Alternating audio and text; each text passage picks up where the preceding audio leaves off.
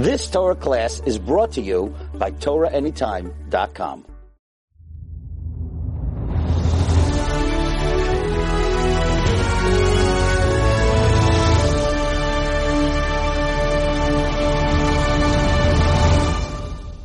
Hello everyone, and welcome back to Inside Art Scroll, where the books you read and the people who write them come to life. We are joined today by Rabbi Daniel Gladstein, author of The Mystery and the Majesty. Thank you, Rabbi Gladstein, for coming out and joining us. Shalom Aleichem, Rabbi Yitzchak. How are you? Thank you. I know you have a busy shir schedule, and I know that it took a little adjusting to make it here, but it's an honor to have you, and it's a pleasure to speak to you. We have a lot to get to.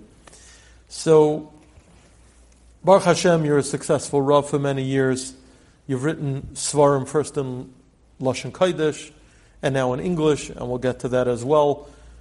Provide us with some background. Rabbi Daniel Gladstein, where did you get your start? Well, beginning in my career of, we call it Harbatzas Torah, I learned in Yeshiva Chafetz Chaim. Maybe we'll speak about that more. And coming out of Kollel, I was davening in a shul in Kew Garden Hills. And the shul at the time did not have a Rav. And I noticed after the davening was a bit quick, and after the davening, people would go out and run off to work.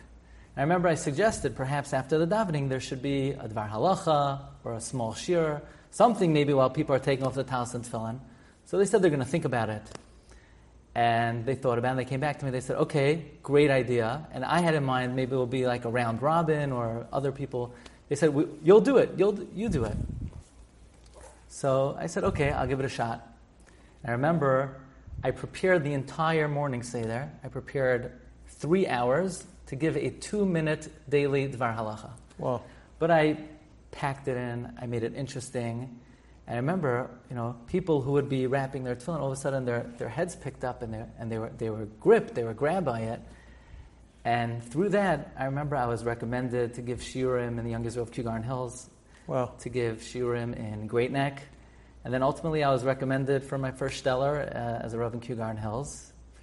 And that's really the starting point. That's amazing. So that all started from your initiative, that you felt that people were running out of shul. Yeah. And I look back at that and I say, I didn't get anything out of that. It wasn't monetized. Right. It was, I guess, for a noble intention. It was l'shem shamayim. And sometimes when you do a small thing, l'shem shamayim, the Rebbeinu Shalom chooses that to be the springboard. Did you see yourself as someone who was a Maggid Shir at that point? You were a younger man learning in... I was a younger man learning in the Yeshiva Chafetz Chaim Kollel. Yeah. And I imagine you were learning Be'iyun in the morning. I was learning Be'iyun in the morning. I was learning Bekis in the afternoon. I was learning Shulchan Aruch in the afternoon. When I got married, my wife said, what are you going to do? Right. I thought I was going to be a high school Rebbe. I thought I was going to go into Chinuch. Did I see myself in Rabbanos in this capacity? One of my first stints in giving shiurim was Shavuos night in our shul in the Agudah of Avenue L. And I remember... So you grew up in Flatbush? I grew up in Flatbush, yeah. And you were davening Agudah of Avenue L. The Rav at the time was... So I grew up, Rav Yitzchak Izbi. Rav Yitzchak Izbi was the Rav. Was the Rav. Right. And, he had a big hashpah on me. Oh. And then later on, Rav Pinchas Breuer. Right. And I think it was during Rabbi Breuer's tenure. Now, of course, Rav Moshe Tuvia Leaf, who's close to our family. And my father encouraged me, give a shir Shavuos night. They're looking for someone to fill up a slot. I remember how nervous I was. I literally prepared from Pesach until Shavuos, like a Seder and a half a day. I remember the amount of preparation that went into my first year. Oh. And then over the years, I got the hang of it. And that was as a bacher you gave that shir? I was already married. You were married, okay. Yeah. Do you remember the topic? Yes. The subject was the mysterious ancestry of David HaMelech, which till today is many people's favorite shiurim online. And right. Yeah. And that was your first shir. That was my first shir I gave, and then a short while later you started giving these morning. Yeah, a few years later, this became like an annual shteller, the Shavuos night. You would go to your parents for Yom Tov. My parents for Yom Tov and give that shir, and slowly started branching off, and the rest is history. Right. Now, learning in Yeshiva Chafetz Chaim, did you have a kasher to anyone in particular there? Yeah. So it's interesting. This past Shabbos, I spoke for the Syrian community in Brooklyn. And I I spoke at the shul of Rav Duvi ben Shushan. And I'm friendly with Rav Duvi. Rav Duvi said, Rabbi Gladstein, you know who we think did the biggest service for you? I said, no, tell me. He said, Yeshiva Chafetz Chaim. I said, Rav Duvi, how do you know about Chafetz Chaim? He says, what I know is that in some yeshivas, at a young age, they get caught up. They're learning Reb Chaim, and they're learning Reb Baruch Ber, and learning Reb Shimon Shkop. But to read a Gemara, to read a Rashi, to read a Tosfos, that's not always the strong point. And Chafetz Chaim gave you such strong skills in reading and being able to deliver information in a crystal clear way that, don't take that for granted. So that's what Rav Duvi had to say. But of course, I have many influences. Once you speak about yeshiva, so I went to Chafetz Chaim in 9th grade. My 9th grade Rebbe was Reb David Harris, who was now the Rosh Yeshiva of the yeshiva together with Rabbi Grumblatt. Right. And I had an all-star lineup in the yeshiva. Rabbi Jacobson, Rabbi Turko are the Rosh Yeshiva in Tiferes Yisrael. So that was before they opened up the elementary school? So the elementary school and the high school, elementary school actually was open first. I was in Tarz Mima for elementary school. And but my high school lineup of Rabbeim was really all-star. And I want to mention I also had a Rebbe, a very special Rebbe to me, Rebbe Eliyahu Meza, who used to learn with us the Sfarim of Rav Itzla Petterberg. And I learned these Sfarim in 10th grade and 11th grade, 15, 16 years old. And Rav Itzla's writings as a Bachar, a young Bachar, made a very big Rosh Hashanah, especially his pieces about the Yom Naram. And I'm proud that, 20 years later, 25 years later, two particular pieces from Rav Itzla Petterberg are featured prominently in the Mystery and the Majesty. So sometimes things you learn as... it's the Girsa de Yankusa. Girsa de Yankusa, yeah. Wow. So you were in Chafetz Chaim through the system, we would say, through Beis Medrash. Yes. Did you go at all to learn in Eretz Yisrael? No. You did Interesting. With I have many interests, and my Sfarim interests are very varied and very wide. But in yeshiva, I was in the Chafetz Chaim system throughout. Tiferes Yisrael, Eretz Yisrael, and then the Rabbinical Seminary of America, they call it, Chafetz Chaim in Queens for many, many years. And I continued learning there until 2 Star Madei, until pretty recently. That's really incredible, because you don't see that nowadays, especially where people seem to be bouncing around elementary school and then for Mesivta and then for Beis Medrash, maybe 2 different yeshivas and then back to Eretz Yisrael and then back to America. So to have some kind of continuity and really, you could tell me if it's correct, but imbibing the values, ideals, and flavor of a certain mahalach definitely has some tremendous value. Tremendous. I feel I got really a very solid foundation in learning, in Iyun, in Musar, and Hashkafas HaTorah from Chafetz Chaim. And of course, from there, many other influences also helped me develop as well. Now, the Rosh Yeshiva was Reb Henoch Leibowitz. Did you have a kasher at all with Reb Henoch? So when I got to Yeshiva Chafetz Chaim in Queens, it was Reb Henoch's last year giving shir. Oh. And Baruch Hashem, I was zoicha to be in his shir the last year he gave shir. Wow. So, Baruch Hashem. Yeah, Reb Henoch was special, right. Yeah, right. He was a prince in Torah, and one of the most important limudim he brought to the yeshiva is the honor, the privilege of being a Marbitz Torah. That sometimes people look down. What do you do for a living? Are you a Rebbe? You're a Rav? Oh, okay, so you didn't make it. But the yeshiva gave the Talmidim a real pride to feel that you have the privilege to be in the best job in the universe. What better endeavor could you be involved in than emulating HaKadosh Baruch Hu's Malamei Torah L'Ama Yisrael? It is indeed a great schus, and you have a particular schus that besides for being a Rav and a Marbitz Torah in person, you have an incredible influence online. I think it would be remiss if we didn't mention the wonderful people at Torah Anytime who have given people a platform, people such as yourselves who have so much to give, so much to offer in terms of Torah, the opportunity to do so to people all over the globe. If you could comment on that for a moment. The privilege that I have to be affiliated with Torah Anytime, it's very hard to put into words. just to give you a little bit of an illustration of the reach that a speaker has through Torah Anytime. So even the way that developed, I was a young rabbi at the time in a shul in Queens, Kahal Taras Emes, and it was what we call an old pulpit synagogue. It was like a startup job, and the membership was dwindling. It was an older membership, and I started building up the shul through shiurim mostly. And I remember the first weekly shiur was a Wednesday night. We had like 5-6 people at the shiur. We were sitting around the table eating rugelach, potato chips, and maybe the next week we had 8-9 people, 10 people, and that's where it capped out. I remember I bumped into a friend. I remember Michael Levy, a friend of mine, a student of mine from Great Neck. He says, "Rabbi, you need to put your shiurim on Torah Anytime." I says, "What's Torah Anytime?" "You get your shiurim online." Now, to me, online, the only thing I know about online is you're not allowed to be on it, you know. I'll tell you the truth, I did not own a computer at the time. Wow. Moreover, I had never used a computer in my life. How many years ago are we talking? We're talking 11 years ago. Well, I had never used a computer.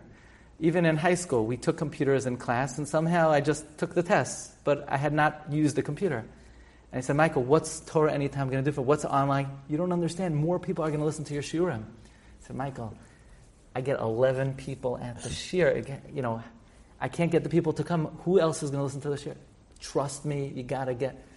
So Torah Anytime started on Main Street in Kew Garden Hills. And I met them, and they gave me a camera to record one of my shiurim. And I got into the swing of it. And I remember one week going into the office, Reuven Kolyakov says, "Rabbi Gladstein, do you know how many people watched your shiur this week?" I said, "How many?" He said, 700 people. I said, "What? 700 people watched my shiur?" It would take me, something like 2 years to get that number of people composite in the shul. Right. And now, 10 years later, 700, if I wake up in the morning, and from 12 a.m., 700, that was a bad night. Wow. So, the reach of Torah Anytime is lo ye'uman ki yisupar. The numbers, the far-reaching effect of Torah Anytime. I got a message driving here from Rakem. Who's Rakem? Rakem is a Yid who lives in northeast India. He's from the Bnei Menashe. Wow. And this is an amazing story. We started corresponding with each other, asked different shilas, and I told Rakem, "Did you get the Mystery and the Majesty?" He says, "Rabbi, how am I going to get it?" I said, I don't know, Amazon? He said, "Amazon doesn't come to northeast India, maybe Alababi or something like that, and they don't carry the Mystery and the Majesty." I said, "Rakem, I'm going to get you the Mystery and the Majesty." So I remember going to the post office. I remember filling out paperwork, like documentation, like I was, I don't know what. And every month I would say, "Rakem, did you get the Mystery and the Majesty?" And it was Tishrei, he didn't get it. Cheshvan, Kislev, Teves. He got the Mystery and the Majesty in time for Chodesh Nisan. Wow. That's how long it took. I said, "Rakem, get me a picture. I want you to get me a picture of you holding the Mystery and the Majesty." And I have a picture. It's like, very dear to me. Very precious. But that's definitely a demonstration of how far, just who you're reaching. Now, he's an Orthodox Jew. So, the Bnei Menashe is a very interesting discussion that maybe we'll get to sometime. But Be'ezus Hashem, he's going to be making Aliyah after Sukkot, and I hope to meet him soon. But that's just an illustration of how far. Here, that's an illustration of the composite effect of Torah Anytime and Art Scroll. So here you have these two great revolutions of Torah dissemination, and coming together, sending an Art Scroll to a student who listens to Shiurim online. That's really that's very special. And we know that. I mean, those of us like myself who have benefited from your shiurim online know that you give an unreal number of shiurim on quite a wide gamut of topics. So I have to just ask you, when do you prepare? Because on a daily basis, I mean, you could tell us how many shiurim you're giving, and just the time that it takes to prepare. I know you said that you spent from Pesach to Shavuos to prepare your first shiur. I imagine you've cut down the preparation time since then. Right. So how do you do that? Barachamei Shamayim, Siyata D'Shmaya. Do you have a Seder Hayom to do that? That was really the real question.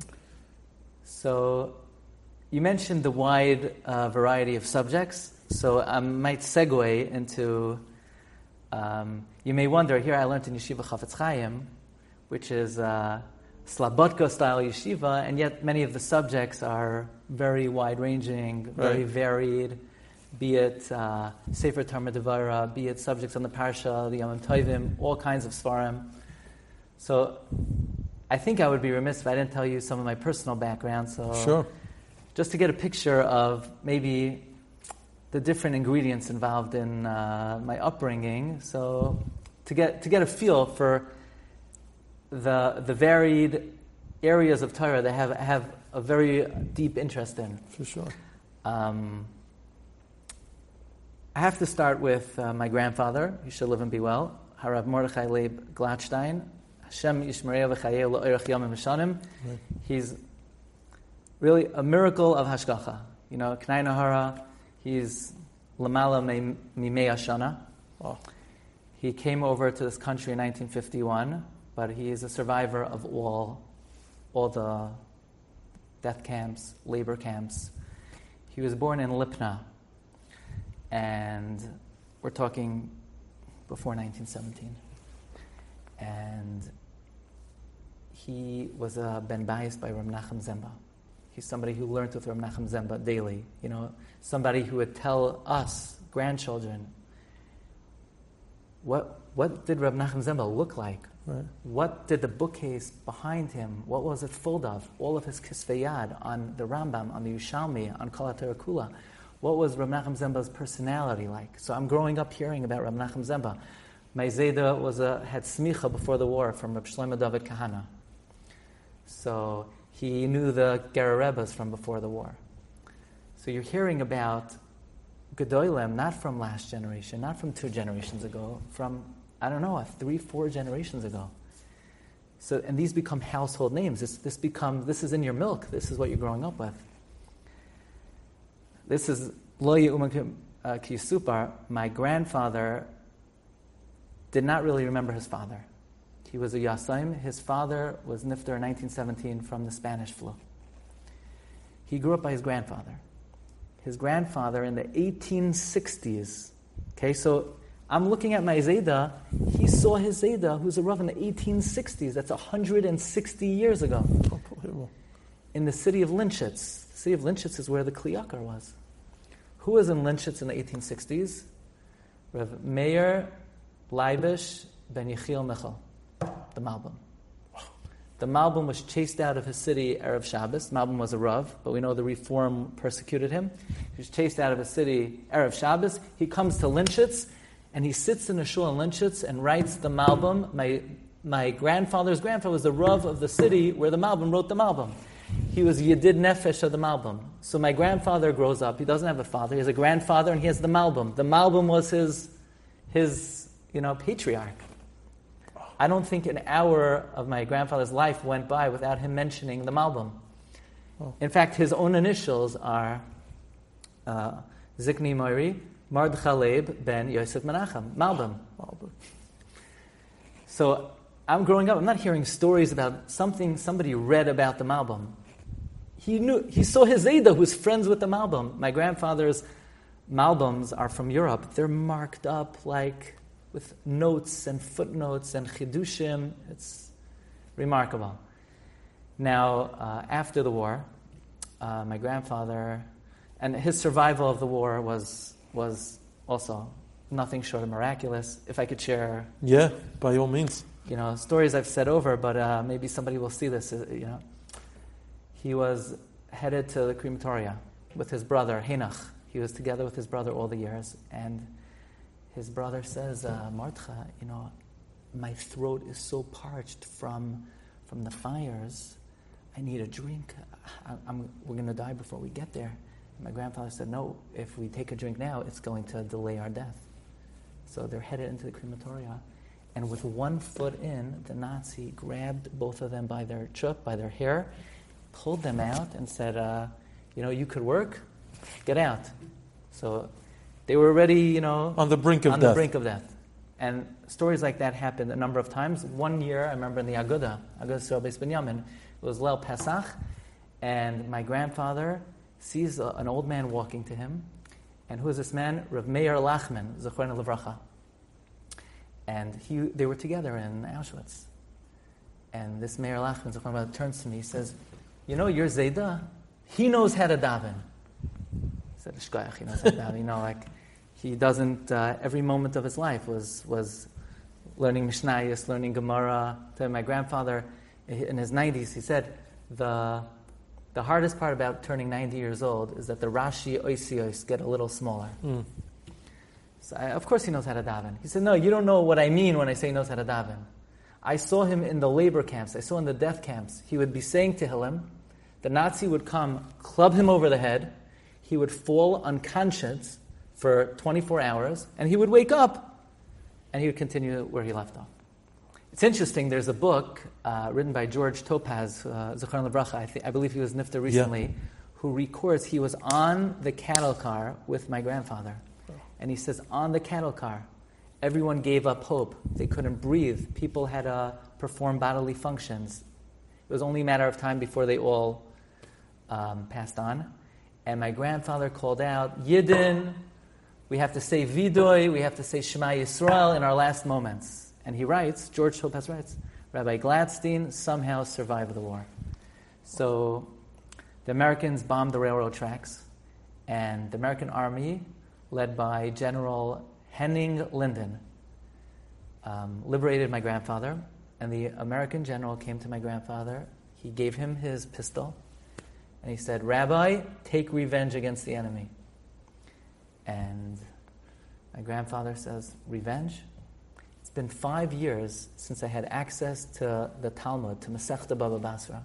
Now I can be reunited with Baba Basra. That is my freedom. I leave revenge to the Rebbeinu Shalom. So here you have a survivor. He knows English. He knows Polish.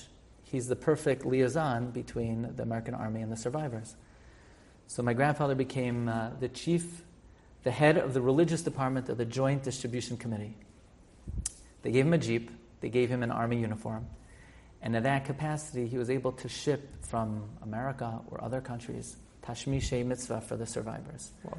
Talesim, Tefillin. He built mikvahs in every DP camp. He built Talmud Torahs in every DP camp. He felt at that time he was imbued with a Ruach Memala to resurrect the Sheirus HaPleita. Wow. When Eisenhower came to visit the DP camps, he was Eisenhower's translator to the Kloisenberger Rebbe. Wow.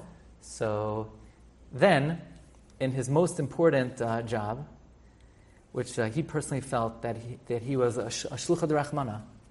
You have thousands of survivors. They're stuck in Europe. They want to rebuild their lives. They want to come to America. They want to go to Canada. They want to go to Eretz Yisrael.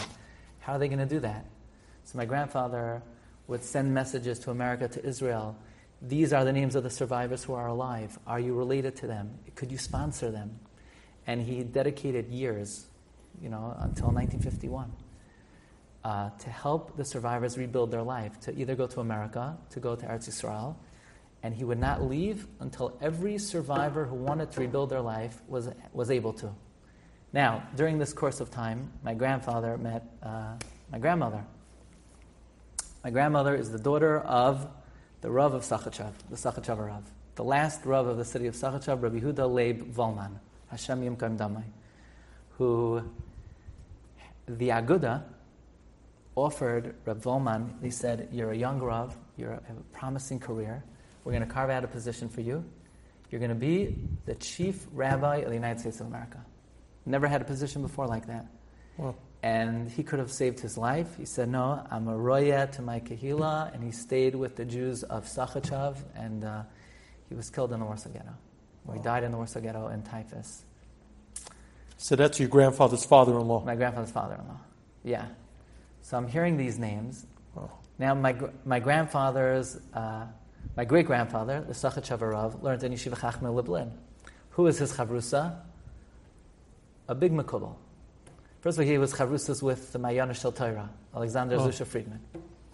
And he was chavrusas with Rabbi Yitzchak HaKohen Huberman, the tzaddik of Ra'anana. Now, why do I mention that? The tzaddik of Ra'anana. Who ever heard of the tzaddik of Ra'anana? But I feel a great privilege that in an English Art Scroll book, I was able to bring the name, the tzaddik of Ra'anana, to a wider audience. The tzaddik of Ra'anana, Nebuch, was the only survivor of his family. He's a Sachachavar. He's the only survivor of his family. And he came to the city of Ra'anana. I think it's near Bnei Brak. And he was an ani ve'evyain. He couldn't even afford paper. He used to write letters to my grandfather. He would correspond with my grandfather because my grandfather was the son-in-law of his former chavrusa. And he would write the letter on the envelope because he couldn't afford paper. Wow. And he wrote a sefer on Chumash called Ben La'ashri Bracha Meshulashas. He didn't have children, and he writes in the opening page that anyone who learns his sefer, he will be mispalo for them in the Olam HaEmes, that they should have bracha v'hatzlacha. Wow. So one of the pieces here, I bring from his a sefer. teaching of the Ben La'ashri Bracha Meshulashas, the importance of preparing for the Yom Naram well before Elul. The earlier start you get, he darshans the pasuk, L'shichnai sidrishu uvasa shama. L'shichnai sidrishu, don't wait for Elul. L'shichnai, the neighbor of Elul, the shachin of Elul, sidrishu, seek out the Rivan Shalom, and then ubasa shama. So I put in a footnote that the Ben La'ashri says anybody who learns his sefer, he'll be melitz for them. Wow. So I remember Rabbi Zlotowitz called me up. People are very interested. Who's this Ben La'ashri? Are there some How do you get the copy? Yeah, can we get the copy? Should we make an English version of it? So I was so gratified. Here you have a sefer that's basically who knows about the Ben La'ashri, and now it became a recognized name. And that's a huge schus for you to be able to be the conduit to do that. Yeah. But that's an amazing history. And would you say that these are accounts that you've heard from your grandfather himself? Sure. Yeah. I grew up hearing these stories. Wow. I grew up hearing about the Rav of Linschitz, who knew the Malbim. My grandfather's other grandfather is Rav Pesach Moshe Goldman, who is a Talmud of the Kotzker Rebbe. He was a Talmud of Reb Yeshua Mikutna. Reb Yeshua Mikutna also stopped an average yeshiva guy. Do you ever hear of the Yeshuas Malkai? I don't know. It's not such a common name. Right. But he was instrumental in publishing the Yeshuas Malkai. So, Be'ezus Hashem, there's another book coming out with Hashem's help on Chanukah and Tu B'Shvat. So there's a piece, the revelation of Rabbi Shua Mikutna. So it's very gratifying for me to bring the names of these Gedolim to the greater public. Now, in general, youngsters don't have such an appreciation for history. And it's only later on in life, sometimes when it's too late, that they finally say, wow, this is fascinating, I have to tap into it. At what age did you get that appreciation that you have a grandfather who's a literal fount of history and information and hashkafa and values and memories and, just a treasure trove? Yeah. Was it when you were very young, or did it just... it's something they have a natural inclination to appreciate. Okay. It's very meaningful to me to understand where did I come from. Right. And I also want to mention the influence of my parents. Obviously, you have to start with your mother. Ani avdecha ben amasecha. And obviously everything my mother put into me, and she's taught me discipline. She taught me focus, and the love that she instilled in me, stays with me ad hayom and weiter. And talk about the influence of my other grandparents also. My Mrs. Stanley Hirschfang, Shimon Hirschfang. Also, it's interesting. I've been a Rav in a shul for more than 10 years, and I see one of the challenges of shul life, especially in a young generation, is the decorum. Interesting. My grandmother's father, Shlomo Zalman Glick, he came over from Poland before the war. He wasn't a rabbi. He wasn't a Rav. It was at a time where Haskalah was making very big inroads in many families. Chafetz Chaim said, "Ein bayis asher ein sham nes." And he came over to America, and on the boat, people said, "What do you have in that bag?" He would say, "Tefillin." He said, "Tefillin? We don't do that in America." People would throw the tefillin overboard. They said, "What do you plan on doing about Shabbos?" plan on keeping Shabbos. In America, we don't. And he was Moiser Nefesh for Shabbos. Every single week, he basically lost his job. The boss said, come in tomorrow or don't come in Monday. And he would get fired week after week after week until he proved himself such a successful worker that he was able to maintain a job. He invented a number of different patents in the garment industry. But he comes to Flatbush in the early days of Flatbush.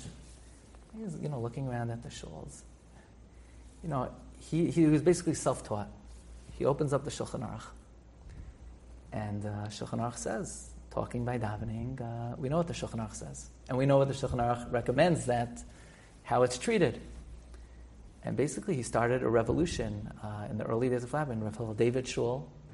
And a lot of the awareness about Kavarat Tefillah came from my great-grandfather. Wow. So really, from both sides, I grew up hearing about early Gedolim, great people. People were Moiser Nefesh for Torah, for Am Yisrael. And I try to take that with me a little bit. And, when Rav Meir Shapiro became the Rav of Lublin, so he said as follows. He said, Lublin is a great city. This is the city of the Marshal. And really, al pi derech eretz, b'makom gedolim al tamoid. You cannot stand in the place of great people. Rav Meir Shapiro says there's another way to read it. Al tamoid. You can't be oimed. You can't be stationary. If you come from great people, then you have to stand on their shoulders and take it a little bit further. So I view it, I already come with giants and try to at least maintain a little bit of what they brought to the forefront. But you asked me, at what point in time was I interested in the family history? Right. So this is also a very important influence in my life. My father is Olga Zunstein. My father is an attorney. But during the weekends, he was an international lecturer. He lectured for Isha Torah, the Discovery Program. And this is when I'm 9 years old, 10 years old, 11 years old, 12 years old. And I used to go with my father on Sundays, on Shabbosim, all over the country, college campuses. And there would be 400 people, 500 people. And he would give these presentations that were fire and brimstone, that were so powerful about Torah min hashamayim, about the eternity of the Jewish people, about Hashgacha Pratis. And he would always speak about my grandparents and their miraculous salvation from the Holocaust, and how the Jewish people have a mission in this world and a purpose in this world, and to bring the light of Torah to all of Klal Yisrael. And you would see people who don't know Shema Yisrael. I don't know even if they knew that there's one Ribbon Shalom. And you would see them literally change in 1 hour. Oh. You would see, it was like Maimed Har Sinai. And a lot of the impact came from the stories about my grandparents. So this is, family tradition. And this had a very big impact on me as well. That a Yid, doesn't matter what their affiliation is. It doesn't matter Ashkenazi, Sephardi. It doesn't matter their level of knowledge. When they're exposed to authentic Torah, the Jewish heart melts. That's what they're seeking. That's what they want. So that was a very big influence on me as well. Now, your father's a successful attorney, and some might think naturally that his son should have become a successful attorney.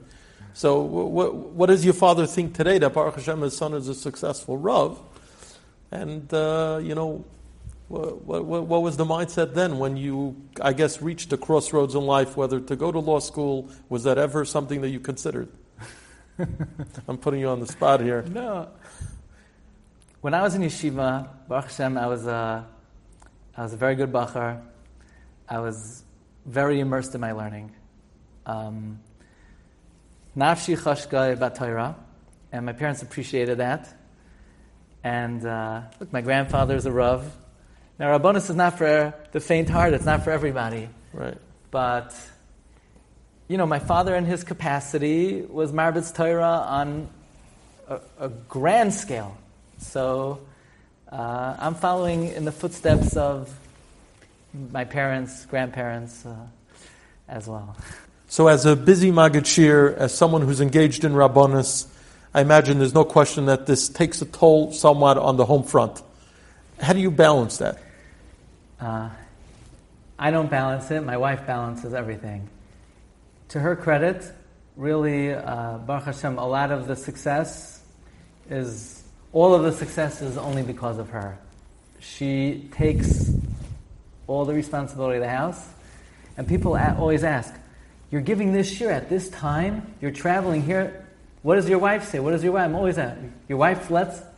And the answer is yes. She is gives me the absolute full support for every project. There's nothing that she'll never say, well, you already do so why don't you just... No.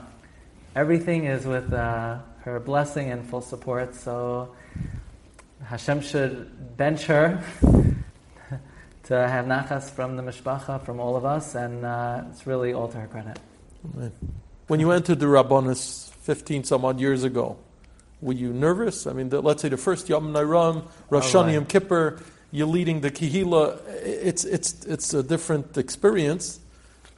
Yeah, so at first I was so stage shy. Oh. Every drasha I gave, I would rehearse. I don't know, a half a dozen times. And it's funny, I remember the first drasha, so I called my father. And I said, Daddy, here, you want to hear my first drasha? So of course I start with a joke. Now I have to tell you, I don't know if I'm allowed to do this, but the Rav Huberman, the Tzaddik Ranana, he has an unbelievable vart. The Gemara in Shabbos Lamed Aleph says Rabbah would always start off with Milsa B'dichusa. So he says, but leka midi delay ramizi b'raisa, everything has to be alluded to the Torah. Where in the Torah is there a remez? You have to start off with a joke. It says v'haya, ein v'haya ela lashin simcha, ekev. You have to be misameach, ekev, koidem esek b'Torah, then elav tishma, and then you'll understand the very difficult dinei mamnas. Anyway, so I told him, before the drasha, I have a humorous account. So he heard the joke, he heard the drasha. I'm a serious guy. My father says, Donnie, stick to the Divrei Torah. Leave out the humor. No, but I use that a lot. But Baruch Hashem, over the years, it became more natural, and it's interesting. We talk about the Sfarim. So we were discussing, what is the advantage of having a sefer?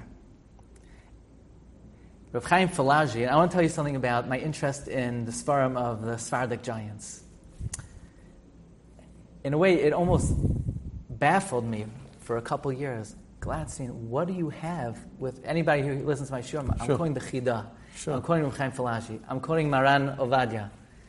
And also the Ben Ish Chai. And the reason I mentioned Ben Ish Chai today is the yahrzeit of the Ben Ish Chai. And to the Ben Ish Chai, the most important avoida in his whole gamut of Harbatzas Torah was Ksivas Svarim and Hatfasas Svarim. In fact, Rabbi Yaakov Hillel has an amazing biography of the Ben Ish Chai with incredible pictures. I highly recommend it. Where he has two rare letters that were found in archives in Paris. The Ben Ish Chai was supported by his brothers. They had a business in India.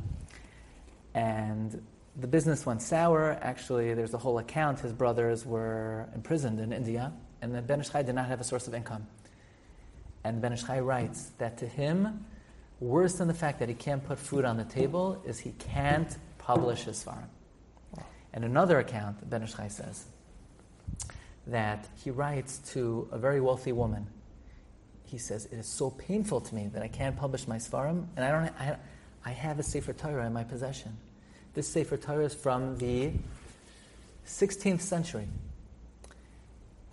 It is so thin that the klaf is like a klipas hashum, like the breadth of a klipas habatza, like the thickness of an onion. And you can't take it out to read, but having in your house is a bracha. You could carry it on Simchas Torah. This is my prized possession. I'm going to send it to Rothschild, and I humbly request that you intercede on my behalf, that he pay me handsomely for the Sefer Torah, so that I could publish my Sfarim. This is my prized possession, but more important than the Sefer Torah is publishing my Sfarim. And he says, You can't get benefit from a Sefer Torah. I will not take a penny from my Svarim. I will distribute all the proceeds to Aniyim, but just so I should be able to publish my Svarim. So Reb Chaim Talaji says that what is more important, publishing a Sefer or giving Shiurim Barabim? And he says publishing a Sefer is more important. Why? Because you give a Shiur, it's only to the people listening to the Shiur. It's only to the people in your shul. But when you publish a Sefer, it's the people, the whole community. It could be spread to the whole world. So I was thinking about that, because in today's times, is that really still the case? You could give a Shiur. I think they invented something called a video camera, and there's something called a computer and online, and it could also be spread to the whole world, and it could also be for posterity. So I remember 2 years ago, I went into Reb Chaim Kanievsky. I'm not a big Reb Chaim story, that's not my specialty, I'm not a storyteller. I'll tell you, I asked Reb Chaim, what is more valuable, writing a Sefer or giving a Shiurim? And Reb Chaim thought, not long, but he thought, and Reb Chaim said, Hainuhach, it's the same thing. It's Arbasas Torah. It's Arbasas Torah.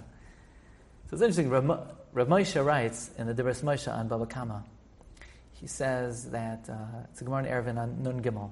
The Gemara says, the Bnei Yehuda, the Galia Masechta, Neskayim B'yadai. Bnei Yehuda, they were Megala, their teaching, and therefore their learning stayed with them. So it says Reb Moshe, that's why I'm writing the Sefer Dibros Moshe. Even though I spread Torah through my Shiurim Barabim, but if you could spread Torah to one more person, and you don't, then you're not being Megalia Masechta. Wow. That's not being Megalia Masechta. So, yes, I'm giving Shiur, but maybe one person will read my Sefer, and I have a chiyuv to do that, Reb Moshe says. So, there's Svarim in English, and there's Svarim in Lashon Kodesh. So, maybe somebody will read one, somebody will read another. I was going to say, that's a very apropos word of chizuk here in the land of Art Scroll, where all the efforts are all about reaching out to that one person. I was just looking through a list of people who receive our new Shabbos newsletter that we're putting out, and I see people in Gibraltar and in Taiwan, and your fellow out there in the West Indies or wherever it is. It's really an unbelievable thing. Now, your Sefer was originally written as Magid HaRakia in Lashon Kodesh, and that was on the topic of also Yomim Tovim? So no, actually, I'm trying to vary the subjects. Okay. So in Lashon Kodesh, there's Purim, and Chodesh Nisan and the Haggadah. And so far in English, there's Yom Naram, Elul, Sukkot, Rosh Hashanah. So it's not a direct translation. No, on the contrary, it's translation. New material. Yeah. Have you found, tell me about the experience of writing in Lashon Kodesh as opposed to writing in English, where it's very different. In English, you have to explain certain terms. Mm-hmm. And this book, I must say, is beautiful in that it's Shavuot L'chol Nefesh. It's understandable by all men, women, even children of a certain age could read it and understand the messages because it's written so clearly. Thank you. And this particular volume, which is El Yom Naram and Sukkos, is a great preparation for these Yomim Tovim. And going through the book, before we get to the content of this particular Sefer, I should call it, I was asking you about the difference between writing Lashon Kodesh and English. Okay, so nowadays to write any Sefer, there is a team who is working with you to assist in the writing. So in the Hebrew Sefer, I have a good chaver, Rabbi Aaron Jacobi, who works very diligently on the manuscript. Obviously, it goes through many rounds of editing, but in the Hebrew Sefer, it's a different format than in the English. And the Hebrew Sefer is based on the following principle. When I used to go to Shiurim, I used to notice, okay, he's quoting the Chassam Sofer, the Rav, the Maggid Shir is quoting the Chassam Sofer, he's quoting Rabbi Akiva Eiger, he's quoting the Ben Ish Chai, he's quoting Rav Moshe. Where? I have to take his word for it. I want to see it inside. So you want to Maramakim. Is that his explanation of what the Chassam Sofer is saying? Is he ad-libbing? Is he editorializing? What is the Chassam Sofer saying and what is the Maggid Shir saying? I always wanted to know where things were. So a very big influence on my career in Rabbanos has been Rav Noach Isaac Goldbaum Shlita, one of Gedolei Rabbanim today. And I'll tell you, when I was in Koil and Chafetz Chaim, I would sometimes daven in his shul, and I would notice these handout sheets, these Mar Makoimos sheets. And they were fascinating Mar Makoimos because They were very novel ideas maybe they never heard, but they were always meyusad. It's a Rashba, it's Chassam Sofer, it's Reb Kiv Eger, it's Reb Yonasan Eibeshitz, it's Sifrei Chasidus. But it meant all the world that I could see it inside. And clearly the Rav spent a tremendous amount of time creating the Marmakoyma sheets. And then one time I went to Rav Obam. I said, Rav Obam, I davened in the shul this week. I didn't see the sheets lying around. He said, I'll be happy to give it to you, but you should come to the shir. I'm thinking, I'm in yeshiva, I'm in Kaila, I'm going to go to... So let's give it a shot. And I was completely captivated, completely taken. I think the first shir I went to was a Purim Tish. And Rav Obam wove together Chassam Sofer ala Torah, Torah's Moshe, Jerushim v'Agadas Chassam Sofer. And everyone was documented. Verbatim also, right? Verbatim. And Rav Obam has a koyach. He could take something on the page, and when he says it over, it comes to life. And it really captured my heart. The delivery, the style, the process, and the ability to teach people Torah, but give them the skills. It is not my Torah. I don't have ownership over the Torah. It's Kehilas Yaakov. It belongs to Klal Yisrael.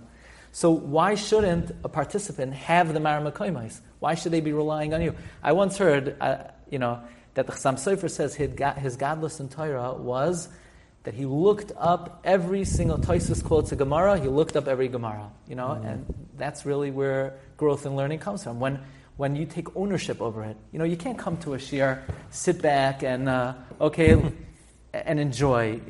I love when people say, Rabbi, I really enjoyed the shir, but when their face lights up and they take the sheet home and they write notes on it and they say they set it over at the Shabbos table, they're taking ownership over it. So that's. I got a lot from Rav Obam Shlita. And so in my Hebrew Sefer, the Siyata D'Shmaya, I wanted to maintain that format. Mm-hmm. So what I like to do is, instead of mixing my understanding with the explanation for the Chassam Sofer, I introduce the words of the Chassam Sofer. Then the Chassam Sofer appears in a little bit of a different font. Right. Not drastically different, it's still pleasing to the eye, but you don't have to rely on me. See with your own eye. This is Rav David Kayin, Rosh Yeshiva of Chevron. Right. He has amazing Sfarim. Yimei Chanukah, Yimei Purim, Zman Simchasenu. That's how his Sfarim are presented. That's his style. Right. And I remember he also has Sfarim on Chumash. So I remember I opened up the cover. Who's the editor of these Sfarim? So a friend of mine, Moshe Gruen. So he also works on a number of very important Sfarim. He with the Yorech L'Mayad. Right, the Yerucham Ocean Sfarim. Also a beautiful Sfarim, right. Amazing Sfarim. I remember I called up Moshe, would you mind if I use that style? Maramakoim. He said, of course, by all means. It doesn't belong to anybody. But, most Sfarim I don't think are like that. And see, that type of Sefer really allows the reader to learn it in two ways. You could read it for what I'm doing with the binyan. In other words, what's Gladstein doing? What's the rabbi doing with all these Marmakoymas? Let me see how he's stringing it together. Or somebody could say, look, let me see the Marmakoymas for myself. Let me see my take on it. Maybe I could build on it in my own way. So really, it gives... now, the Art Scroll... the target audience is even for those who don't have the same background in learning. Now, I'll tell you the truth. You would think, the Hebrew Sfarim are for the learned people, for the Rabbanim, and the English Sfarim are for the layman. No.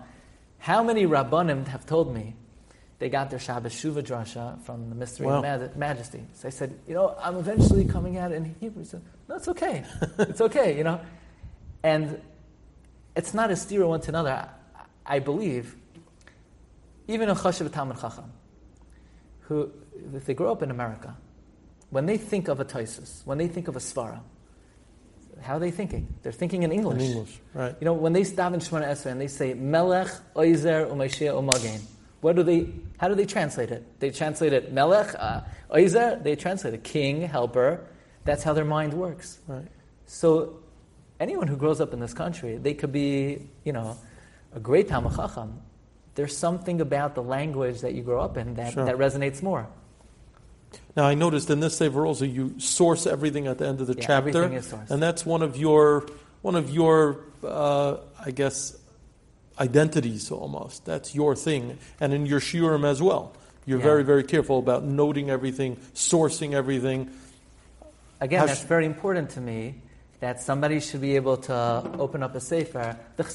Many times, I've seen in English books, Chasam Sofer says, Where is the Chasam Sofer? Oh, it's the Ksav Sofer. Really? Right? So I want people to know there's a difference. The Chasam Sofer wasn't the Ksav Sofer. Now, I mentioned in the English book, a good friend of mine, Dr. Chaim Moeller, prepares the transcripts of the essays. You know, he works very hard. He listens to recordings, and we go back and forth. So he listens to your shiurim and then he transcribes them? Is that kind of... No, more than that. You know, the shiurim, I'll give him the recording. I'll provide the Marma Koimais. I'll give some direction. And I'll prepare a manuscript. Also, the Art Scroll editorial team will then edit with my direction. So Mrs. Felice Eisner, Mrs. Dick, later on in the process, of course, you know, they add immeasurably to the quality of the work. But Chaim really puts in tremendous work. You know, he works full-time, but he listens very diligently to shiurim, and it's really remarkable that he's able to have such a great contribution to Harbatzas Torah. And I think I got distracted because now that we moved away, I see that the Rav brought something Majesty, special for us. I was talking about my interest in. So I mentioned before, I have this unusual interest in the Sephardic Sfarim, and for years it baffled me. You know, Gladson, what do you have with the Chidah, the Ben Ish Chai, Rav Avadia? And I remember back, I was 20 years old in Eretz Yisrael. I was going on the yard side of my great-grandfather, Rav Shlomo Zalman Glick, to his kever on Har Menuchos. So I went there. Now, finding a kever on Har Menuchos, if you don't know where you're going, is... a needle in a haystack. Yeah, lots of luck. Okay, so I'm coming out, and I see this big binyan, a binyan with a dome on it. Like, what's that? That looks interesting. I come in, it's the kever of the Chidah. I'm a yeshiva bachar. Chidah.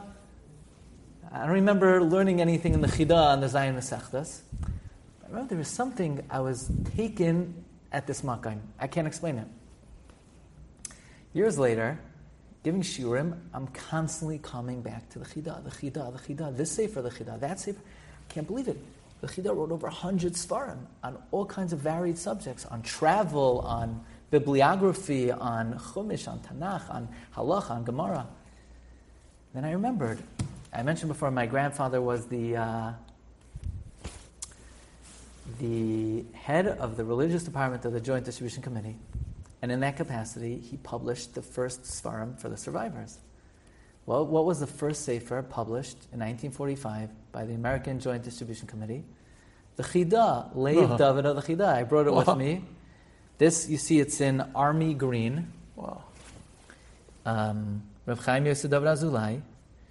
And it has the stamp of the American Joint Distribution Committee.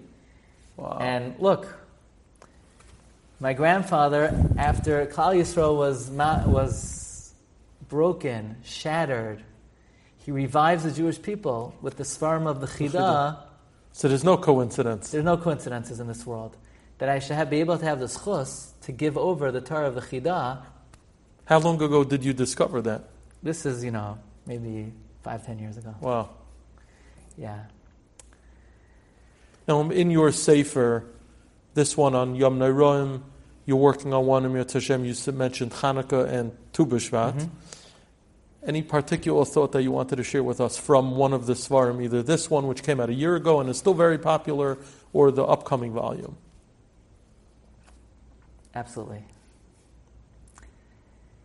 There's a medrash that tshuva is given only to Klal Yisrael.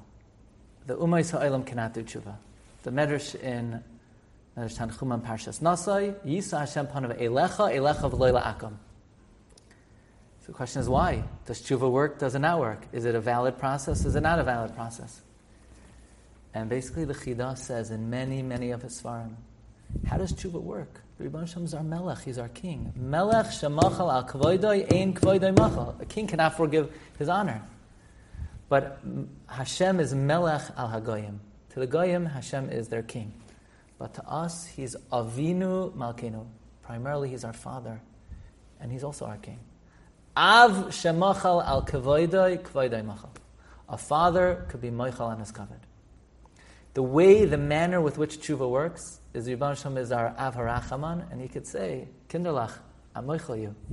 So the process of tshuva, people get very nervous about tshuva. People think about, their yeshiva days, and it's an intense time, and it's many people consider it a sad time, but it's a Yom Tov.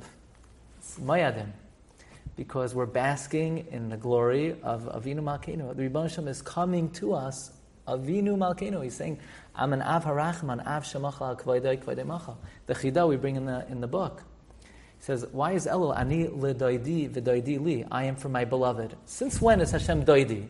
Ani l'Hashem v'Hashem li, Ani l'shakai v'Shakai li, Ani l'tzvakos, Ani... Why doidi? So the Chidah says that the tshuva of Chodesh Elul has to be mitoich simcha, mitoich ahava, tshuva me'ahava. That's a very big principle in the book. That tshuva me'ahava far surpasses tshuva me'ira. Tshuva me'ira, you're basically downgrading points and a fee. Okay, so we'll take off the points. Mazid becomes a shaygig. When you do tshuva me'ahava, Chasam Sofer writes, if a person ate a nevela, it turns into achilas korban pesach.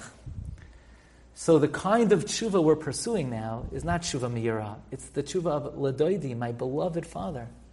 That's why the whole month of Elul is captured with the phraseology, ani ledoidi v'doidi li. So, I like to say, Baruch Hashem, I have a great zchus.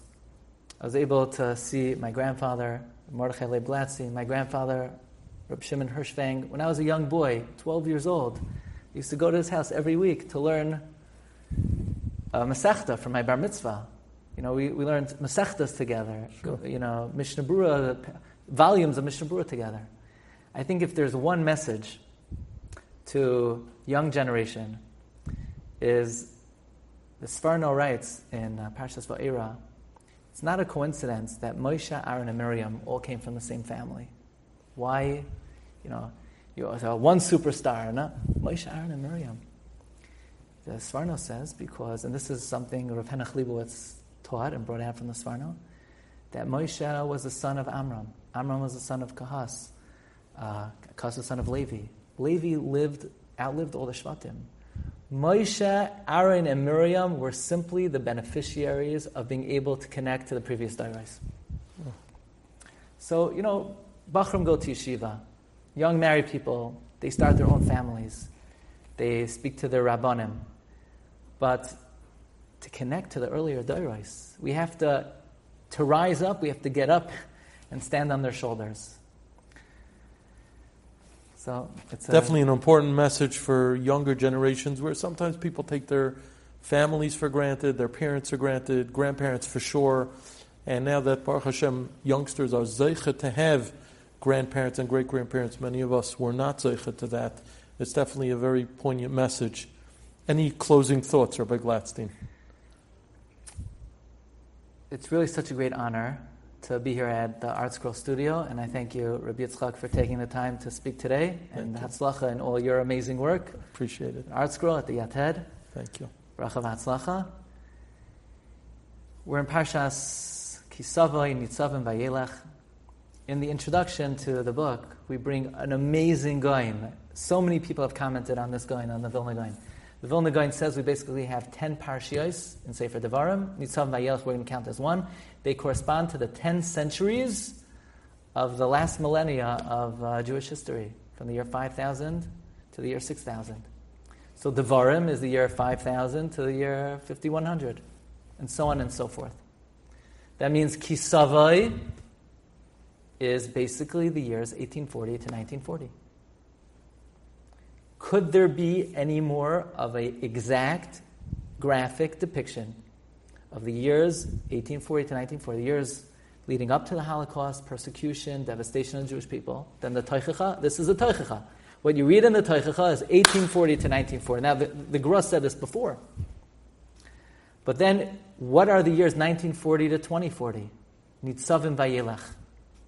Now, 1940 to 1945 is still, the Teichacha continues, and we read about it in Nitzavim. Gafris, Vamelech, Sreifa, Kol Arza, Loi Sizara, V'loi Satzmi. This is what? Ba'af uvechema uveketzav gadol. I once saw in a sefer, Deus Hashem. Ba'af uvechema uveketzav gadol is gematria hapisrain ha'achrain, the final solution. But then in Nitzam Vayelech, 1940-2040, it says, the Psukim, you're going to be sent to a foreign land. But ki lo yisi shachach mi pizaroi, the Torah will never be forgotten. And to be here at ArtScroll, and we see this is one of the great disseminators of Torah of our time. This is the organization that ensures, in fact, the Torah will not be forgotten. Baruch Hashem, there are many venues today through technology, and of course, the renaissance of the yeshiva world and all the chassidos. But ArtScroll has a major role in the fruition of this nevuah, ki lo yisi shachach mi pizaroi.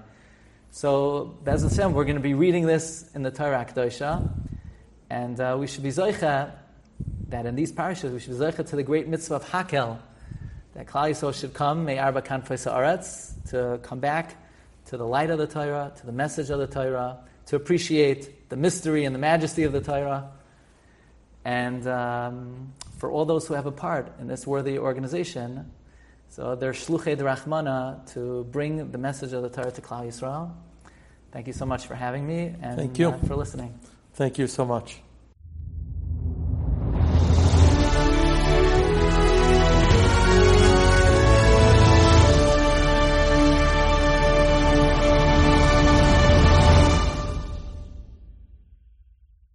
You've just experienced another Torah class brought to you by TorahAnytime.com.